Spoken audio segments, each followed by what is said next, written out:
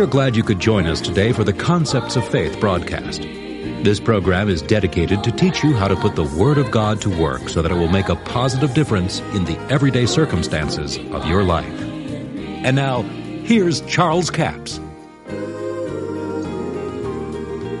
Now we're sharing with you about rightly dividing the word of truth. In fact, we said we were going to kick over some sacred cows. Well, we've already done some of that. We're going to do some more of it. And you know, over in India, they worship cows instead of eat them.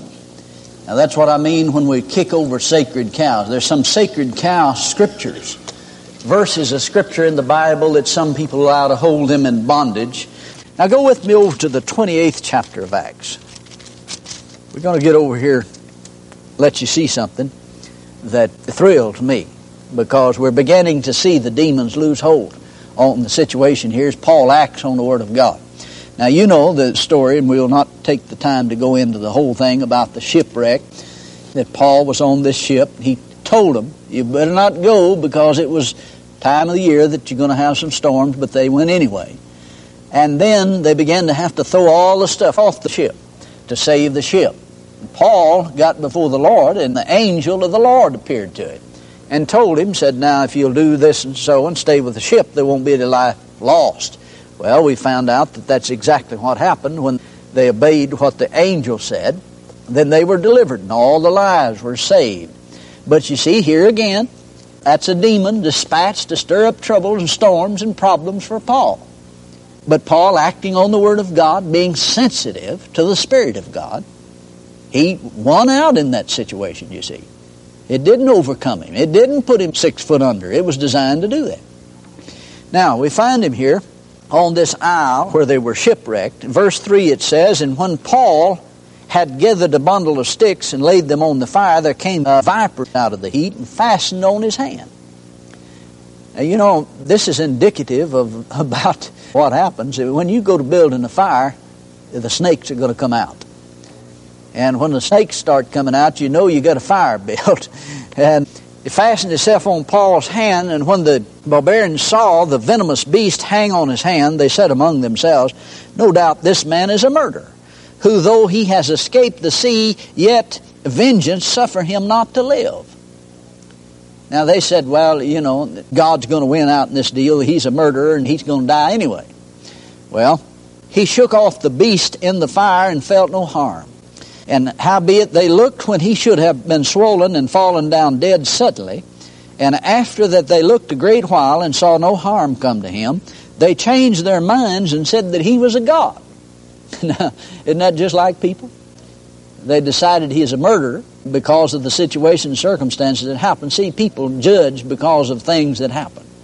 But when Paul acted on the Word of God, he shook that thing off in the fire and just went on preaching. I can just see him preaching there, and he just shook him off and said, in the name of Jesus, I don't receive that, and went ahead and preached Christ, and it didn't affect him.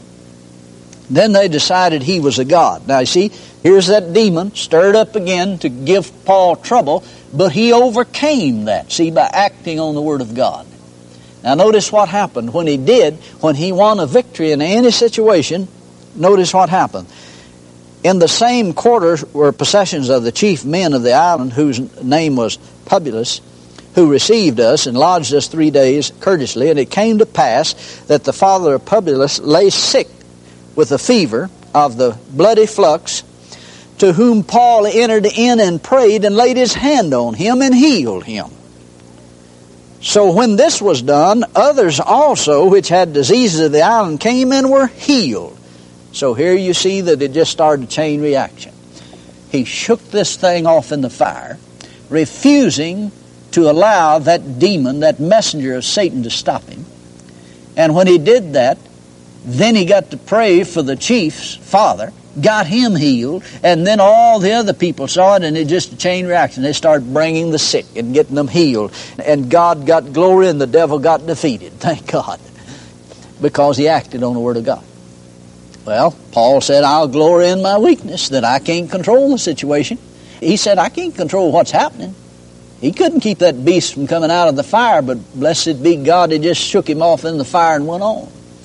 See, you can't keep the snakes from coming out sometime, but I'll tell you what, if you'll act on the Word of God, you can put them in their place. And when you do, you can act on God's Word and see great things come out of it. And certainly God didn't send that viper out there to cause that to come to pass. Now I know there's people that think that way. There's people that believe that way, that God did all of these things.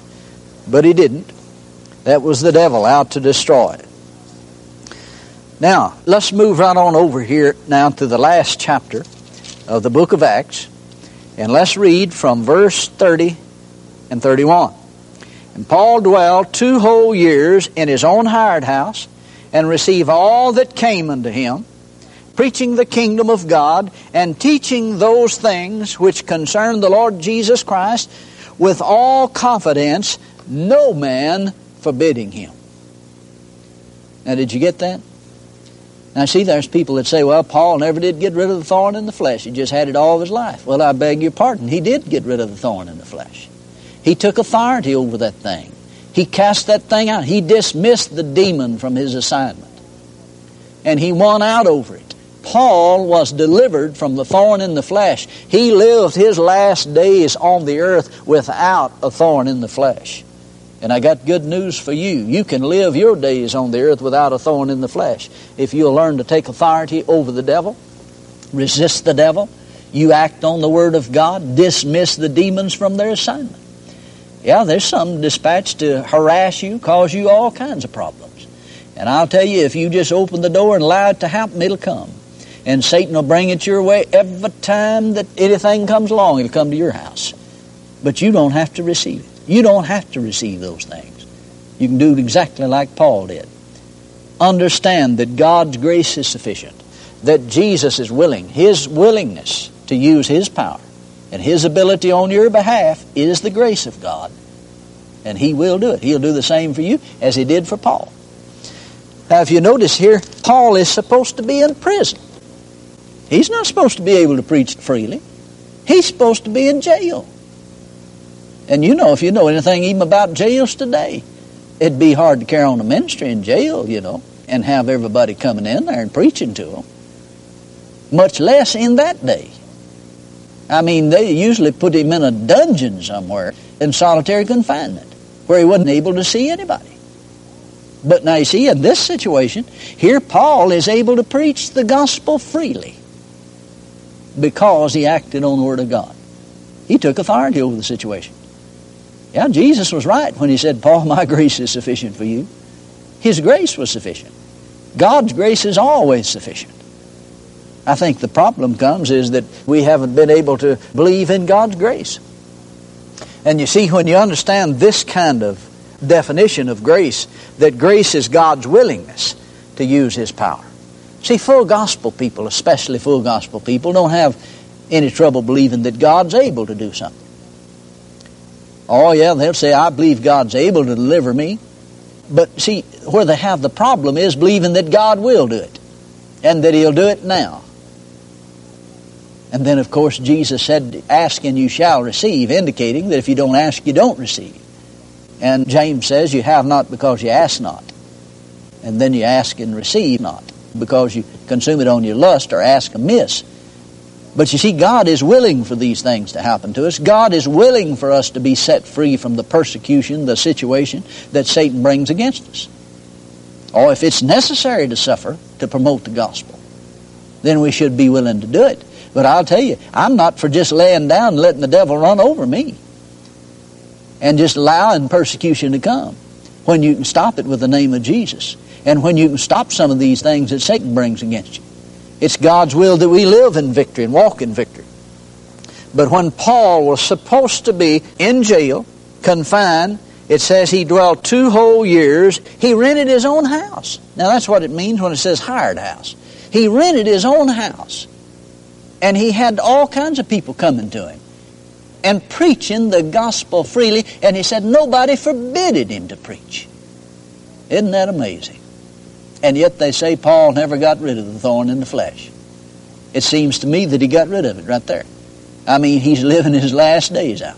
Somebody said, yeah, but you see, the Apostle Paul did get martyred, you see. Well, did you read over there where Paul on one occasion said, I'm in a strait betwixt two. I don't know whether to go or stay here with you. He said, be better off if I'd go on. But he said, I guess Since you need me, I'll just stay. See, Paul made a decision to stay at that point. But then you read further over where Paul says, I've fought a good fight, I've finished the course, and I've kept the faith. And now I'm ready to be offered. He said, I've done it now, I'm ready to go. So they didn't take Paul's life before he's ready. He said, I'm ready to be offered. I've done what God called me to do. And now I'm ready to be offered. So you see, there's some decisions you have to make. If you will decree some things, you can be set free from things that have bound you all your life. You can be free from it. Go to 2 Timothy, the 3rd chapter, verse 10. But thou hast fully known my doctrine, manner of life, purpose, faith, long-suffering, charity, and patience, persecution, affliction, which came unto me at Antioch. Notice, first he mentions Antioch, because that's where he preached the revelation, see. And that's where his persecution really started strong, is when he started preaching this revelation. And that's why the messenger of Satan was sent, because of this revelation that God gave him. And certainly God didn't give him a revelation and give him something to hinder the revelation, as most people have believed. It started at Antioch, at Iconium, and Lystra, what persecution I endured, but out of them all the Lord delivered me. Now notice, he said the Lord delivered me out of them all. God bless you. I appreciate you joining us for the Concepts of Faith broadcast today. I trust you've been blessed by the Word of God. All this week, our CD offer is number 7121. CD offer number 7121. It's entitled The Chastening of the Lord. Single CD for $8 plus $3 postage and handling, a total of $11. You know, so many people believe that the Lord chastens you with sickness and disease and poverty and all kinds of bad things. But Paul wrote to Timothy and said, Study to show thyself approved, a workman needed not be ashamed, rightly dividing the word of truth. Now let's look at what the Scripture says about this. In the 12th chapter of Hebrews is the key to it. Verse 5 says, And you have forgotten the exhortation which speaketh unto you as unto children. My son, despise not the chastening of the Lord, nor faint when thou art rebuked of him. Now the chastening of the Lord is through his word. Now notice the context of the Scripture. You have forgotten the exhortation which speaketh unto you as unto children. How do you chasten a child? With words. You chasten them with words. You don't burn a blister on their hand and say that'll teach you not to touch the hot stove.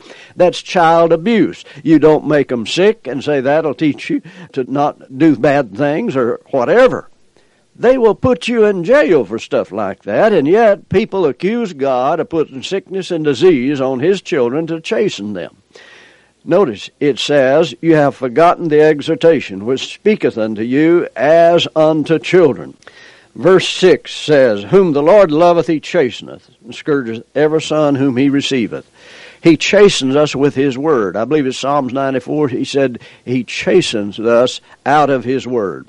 That's offer number 7121, The Chastening of the Lord. Single CD for $8 plus $3 postage and handling, a total of $11. We have a toll-free order line, 1-877-396-9400, 1-877-396-9400. Until tomorrow, this is Charles Capps reminding you that the enemy is defeated, God is exalted, and yes, Jesus is coming soon. To order the product offered today, call 1-877-396-9400 or write Charles Capps, P.O. Box 69, England, Arkansas, 72046. A complete list of CDs, books, and DVDs are available online at charlescapps.com. Through the website, you can listen to this radio program again and subscribe to our podcast. This broadcast is sponsored by Charles Capps Ministries and our listeners in this area.